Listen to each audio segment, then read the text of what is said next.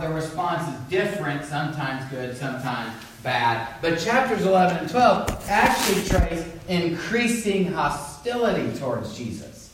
So the rejection tends to get more pressurized and intense as we move towards chapter 13. You may have even noticed it tonight as we read the passage from the beginning of the story. The Pharisees are challenging Jesus' authority, especially as it relates to how he interprets and how he obeys the law. Well, the essential problem that Jesus addresses in these verses, the religious leaders' greatest error, is that they lose sight of God. That is, they begin to miss what God is really like and what God really cares about. It's a problem with human tradition. It tends to screen those things out and elevate the wrong things. It can happen when we attach God's name to causes that don't directly pertain to his kingdom. That's kind of a pattern you see especially with the Pharisees. Or it can happen when you are trying to make sense of what God is doing in your life. It can happen when you're zealous to obey God and believe and do the right things. As we put that as our orientation and then go through life and maybe things don't always go the way we plan, we try to make sense of things. And we ask, all right, well, what is God like? What does he prioritize? What is he doing? Well, in Jesus' dispute with the Pharisees here in Matthew 12, we are given great insight into the things God cares about. And those principles, those ideas, those are the standard we should use to measure our own life and to measure our own ministry as a church. What does God care about? Well, 3 events in this passage supply an answer. Let's look at them. First, we see mercy, not sacrifice.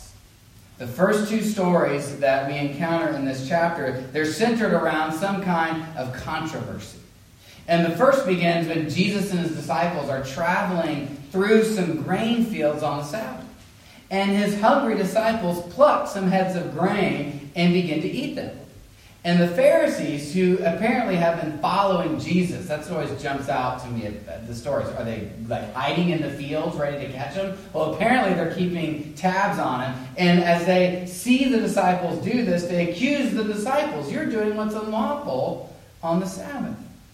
Now, in order to help us understand their concern with the Sabbath, such an objection may seem bizarre to us. It helps to have an idea of the importance of the Sabbath, both in the Old Testament and to Jews in Jesus' day. First, according to the Scriptures, the Sabbath is both a creation ordinance. God built the world and rested on the 7th day and ordered mankind to do so there at the very beginning of creation. By the very example of God himself, we see the Sabbath as something that people should observe. And then at Mount Sinai, as God gives the 10 Commandments, it becomes part of God's moral commands. Again, there were even some commands before that, such as gathering the manna. But particularly there at Mount Sinai, God gives the 4th command to honor the Sabbath. Don't work, and instead keep this day holy. And then, of course, other texts in Exodus say, look, this is going to be the sign of the covenant between God and Israel. This is how people will know you belong to me and that you keep the Sabbath day. And when it comes to those main ideas, those central foundational Sabbath ideas, you don't get any dispute from Jesus. That's not what he's challenging here. But in the time between the Old and New Testaments, the Sabbath took on even greater significance. And much man-made tradition grew up around it. So in the 2nd century BC, during the time of the Maccabean resistance, we mentioned that last Sunday morning, again, in connection with circumcision. Can't compromise on that. You give your life if you're asked to deny that is essential. Well, the Sabbath was another institution that was greatly challenged.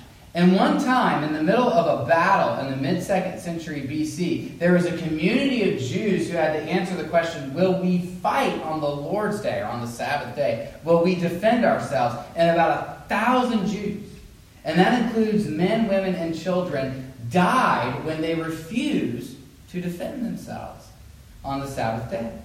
Now, later battles said, that was probably not the best decision, or they at least didn't make the same decision. Other examples of Jews fighting on the Lord's Day in self-defense. But I think that gives you a window into the level of scrutiny the Sabbath got.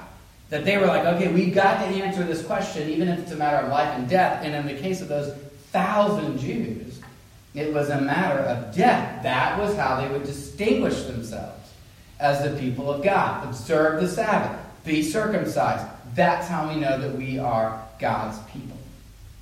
Now, we've also mentioned before the Mishnah, which is this collection of Jewish oral tradition. So when you read some of these disputes that Jesus has, very likely those traditions were handed down and then later written down, codified in the Mishnah. We can't prove that it goes all the way back to the time of Christ, but many of its ideas are probably present in some of these debates. And in one of the Mishnah tractates, there is an agreed list of 39 categories of activity, which were classified as work. And here's a few of them. Writing 2 letters. And I don't mean a letter to a relative. I mean A, B. That's work. Erasing in order to write 2 letters. You could write A and erase it, and then write B. No. That's still writing 2 letters. Can't do that. Taking anything from one domain to another. Moving something from a private courtyard into another part of your property.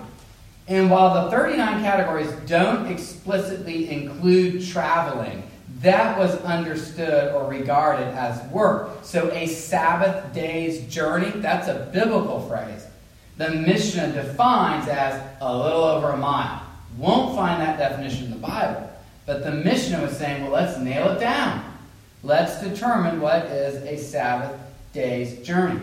And you can only imagine that those rules must have made the Sabbath day incredibly inconvenient at best and a horrible burden at worst. So follow me here. This is where the Pharisees come in. And in order to make the Sabbath day manageable, they developed an elaborate system of boundary extensions, ways that would allow more freedom of movement without violating the basic rules. So follow me here. You've got a system that grows up around the Sabbath. The Pharisees developed a system to cope with the system. So, and believe it or not, they were not trying to make life difficult. They often get a bad rap, and they deserve it. But their intention here wasn't actually to make life difficult. They're trying to say, hey, we know you have to be able to observe all those rules, so we need to come up with some practical ways for you to cope with the limits placed upon you by these very rigorous understanding of work. They really just didn't want to leave anything to chance. They wanted to make sure that we could define it down and we could keep you safe. We don't want anyone to come close to violating the law, so we'll put up this fence around the law. Maybe you've heard that phrase before in these discussions. Well, here's how it comes back to the text. It's that fence that Jesus just encountered here. It's an invisible boundary, so to speak. And Jesus has just bumped up against the fence of the Pharisees' interpretation of how to observe all their traditions connected with the Sabbath. So again, the Old Testament said, the poor can go into someone else's field and they can pick grain by hand. That's why you were to leave the corners uncut, so the poor would have something to eat. But the traditions might consider picking the grain, well, that's reaping, and rubbing it out of the husks into your hand to have a snack, well, that's threshing.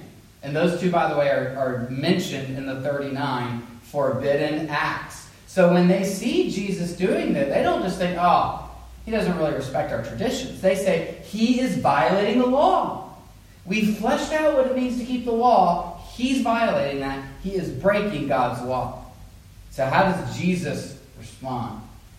He gives 2 examples from the Old Testament. First, in verses 3 through 4. So he responds in 2 ways. The first is with 2 examples. So in verses 3 and 4, he refers to this story from 1 Samuel 21. This is where David flees from Saul and comes to Nob. And Nob is where the sanctuary has been set up. It was originally in Shiloh when the Israelites came into the Promised Land. The tabernacle was there. But the Philistines destroyed Shiloh, and the tabernacle was relocated to Nob. Eventually it gets to Jerusalem. But David arrives here at Nob, the temporary home of the sanctuary, and he asks for some bread. And Ahimelech, the priest, gives him the old consecrated bread. And if you're wondering what that is, that's the showbread. Those 12 loaves that were prepared weekly, they sit in the tabernacle in the light of the lampstand there. They're displayed for a week, and it's the duty of the priest to put fresh bread on the table every Sabbath day. And the old loaves are given to Aaron and his descendants, and they eat them in the holy place. And again, the Old Testament itself says it's only for the priests and their families. It's not for guests. It's right there stated in Leviticus 22, I believe. But here comes David, and Ahimelech gives him the bread. What right does Ahimelech have to give this bread to David? Well, one, David was in need. And two, David was the king. And so here's what Ahimelech discerned from the law itself, knowing full well what the law said about the bread. Ahimelech was able to read the law in such a way that he understood God's ultimate priorities, and that God's highest priorities would be to preserve the king's life. That would take priority over the law that only allowed the priest to eat the old bread. And Ahimelech had learned to read his Bible in such a way that he understood God's purposes with his covenant people are to give them life. That is why we even have tabernacle worship in the first place. That is why we have a priesthood in the first place. Because God is entering this sin-cursed, death-cursed world and giving life. And therefore I will give life by giving this bread to the king. And we could maybe even tease out the significance of David being the king, thus a picture of the Messiah, and how that would tie into God's saving purposes. But it's really the same logic that allows Jesus to say to the Sadducees, how have you not read the story of Moses at the burning bush and figured out that there's a resurrection? And, we could read that story 10 times. Would we figure out resurrection from the burning bush?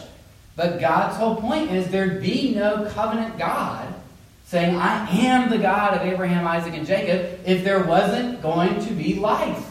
And life from the dead. That is what God is all about. Reversing the curse. Bringing life out of death. And Ahimelech saw that. And the second example is in verse 5, a very simple one, where Jesus refers to the law that requires priests to work on the Sabbath day. They have to still offer the sacrifices on the Sabbath day. Some kinds of work are obviously permitted on the Sabbath day. So those are the two examples. And in verse 6, Jesus makes the statement that ties everything together. I tell you that something greater than the temple is here. If we have a law that allows special circumstances for David, and if we have a law that allows the priest to work on the Sabbath day, God expects his people to take two commands that appear to contradict and figure out which one takes priority. And Jesus is saying, if we've got all those circumstances going on, how much more will it allow Jesus, the greatest king, the Son of David, the greatest priest, the embodiment of the temple itself, can he not do what must be done on the Sabbath day to preserve and give life? Absolutely. That is what Ahimelech realized, that God delighted in relieving the physical misery of hunger. And that God delighted in relieving the spiritual misery of sin. That's why priests offer sacrifice on the Sabbath day. They preach the gospel. So if God delights in relieving the misery of sin in a sin-cursed creation, how much more should Jesus and his disciples eat and enjoy God's good gifts and relieve the misery imposed by the situations of this life. And that's why Jesus cites Hosea 6:6 and verse 7. If you had known what these words mean, I desire mercy, not sacrifice, you would not have condemned the innocent. You should have figured it out, religious leaders. You Pharisees found guilt where God did not. And if you knew what God really wants, you wouldn't condemn the innocent. So what does God really want? Mercy and not sacrifice. One writer puts it like this: in God's scale of priorities, a positive concern for the good of others, mercy, takes precedence over formal compliance with ritual regulations. Jesus would rather us sustain life than follow an interpretation of the rules that would prevent such. Now let's look at what else, thank God, prioritizes. In verses 9 through 14, we see He prioritizes life, not death. Let's look at the second story. It's going to flow right out of this one. They're strongly connected. The first story ends in verse 8 with Jesus' statement, "For the Son of Man is Lord of the Sabbath." And that ties into both stories. So I'm going to bring that one at the end of the second story. So after the disagreement with the Pharisees over grain, but probably on the same day, Jesus enters a local synagogue. And inside the synagogue, He encounters a man with a shriveled or a paralyzed hand.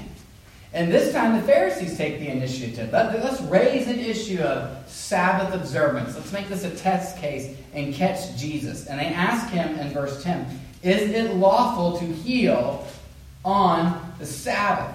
And here's the background for this question. The view that one should attempt to heal on the Sabbath. According to the Mishnah, you should attempt to heal on the Sabbath only if the person's life was in danger. So the Mishnah's discussions are kind of assuming that healing would not be allowed on the Sabbath. And so they're simply permitting an exception. Or they're just trying to say, okay, well, in what situations might an exception be permitted? Certainly if the person's dying. They were willing to grant that. But a paralyzed arm, that's no threat to life. He's not going to die because he's got a paralyzed hand. And so their conclusion is that Jesus should not heal it. How does Jesus respond? He, this time, appeals to an example that they should agree with.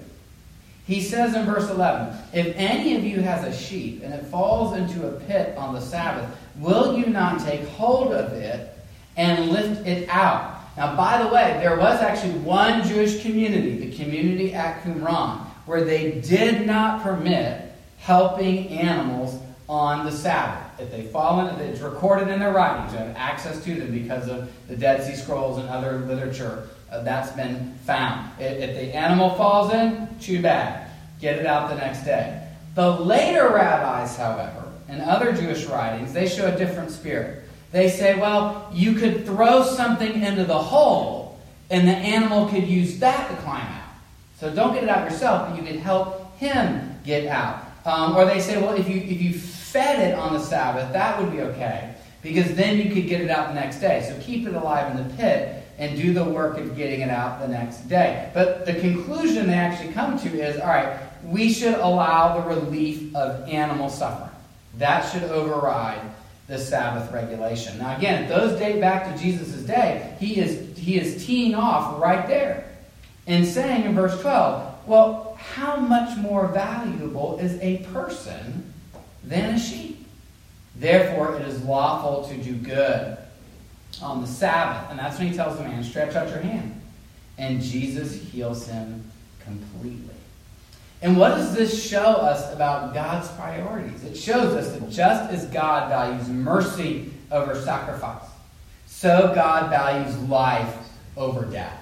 And we already got right into that because of the previous section. But this just reinforces the priority there that God puts on life over death. That's what the gospel and the covenant are all about.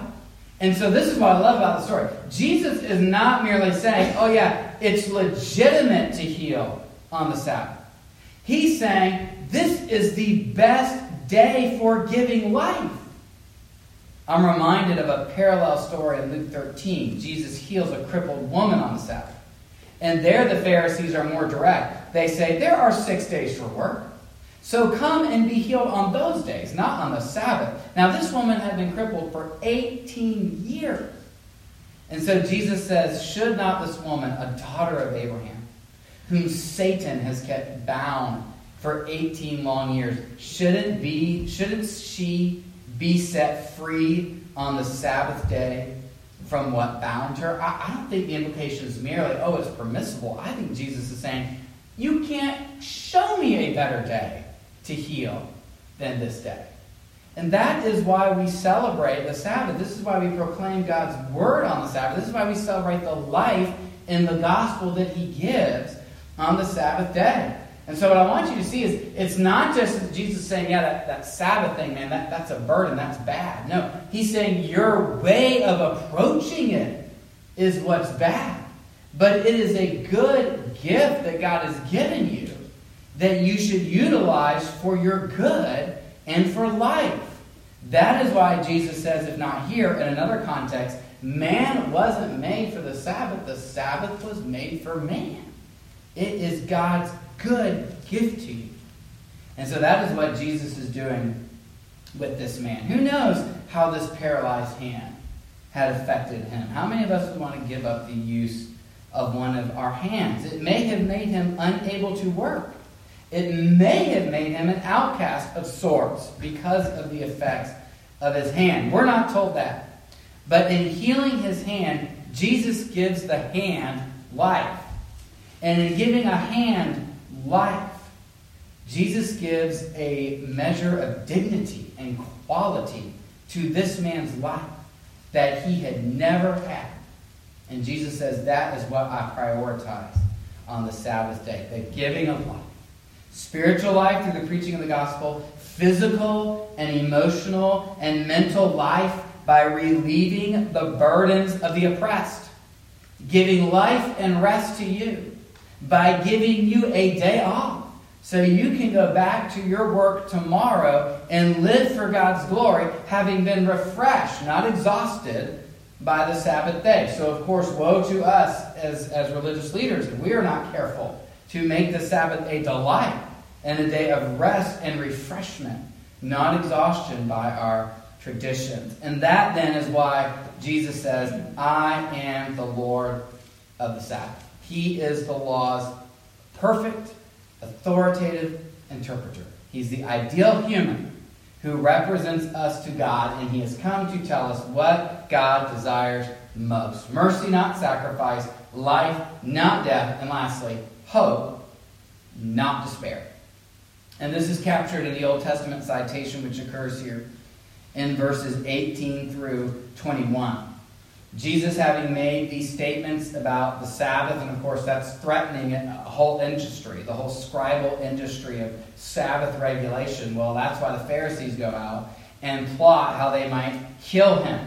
He's a threat. If that behavior spreads, God will not bless us. God will judge us. And of course, there's an industry under threat as well. So Jesus withdraws from there. And he even asks the crowds that follow him, hey, keep quiet about me. It's not time for a major confrontation yet. That time is yet to come. And Matthew interprets all this through the lens of Isaiah 42. That's what's quoted in verses 18 through 21. I'll just read these and make the final point. Here is my servant whom I have chosen, the one I love and whom I delight. I will put my spirit on him, and he will proclaim justice to the nations. He will not quarrel or cry out. No one will hear his voice in the streets. A bruised reed he will not break, and a smoldering wick he will not snuff out, till he has brought justice through to victory. And in his name the nations will put their hope. Quite simply, Matthew is viewing Jesus here as the promised servant. I've said this many times. The one who arises from Israel to do for Israel what she can't do for herself. To represent her to God, to obey, to pay for her sins, and to receive life for her faithful obedience unto death. That is the role that Jesus assumes, and he does it in a way where he humbly submits to God's plan and treats the outcast and the vulnerable with tenderness and gentleness. And that's the point here of this imagery where Jesus says, I won't break the bruised reed. I won't extinguish the smoldering wick. That's what those man-made traditions are doing to you. But Jesus isn't like that. You use a reed to measure. If it's broken, if it's bruised, it's useless. It's like a broken measuring tape. A wick is made from strips of linen cloth. If they just smoked, if they didn't burn, they were worthless. But Jesus doesn't put out the smoking one. He fans it into a flame. He's come to encourage the damaged and vulnerable. He's come to give them the opportunity to succeed in a very results-oriented society, an opportunity that society would deny them. And many didn't want to hear that message. The Pharisees, in fact, want to kill him to turn it off. But by that death, that's how the servant will have success.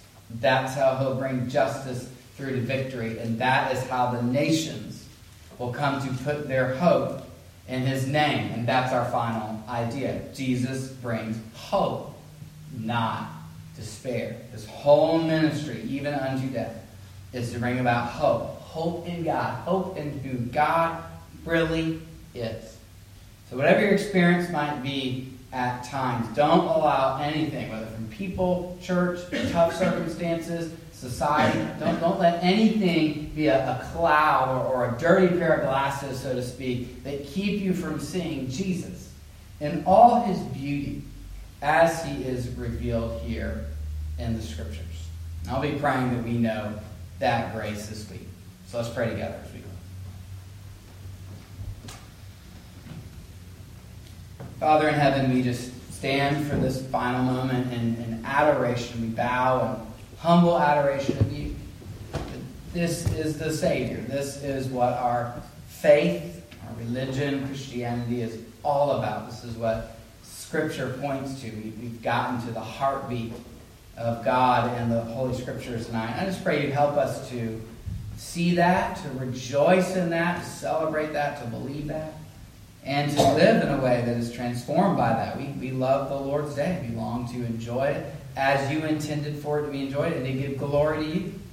We want to live as your people in this world and be ambassadors of King Jesus and represent him to others and have others taste and see that the Lord is good. So make us more like the Savior, forgive us of our sins, and help us to go out as the people that bear his name, that live faithfully as he was faithful. Go with us, keep us safe, maybe know your grace. Remember whatever needs may arise this week. Give comfort to your people. Help us to love, worship, and serve you. We pray these things in Jesus' name. Amen.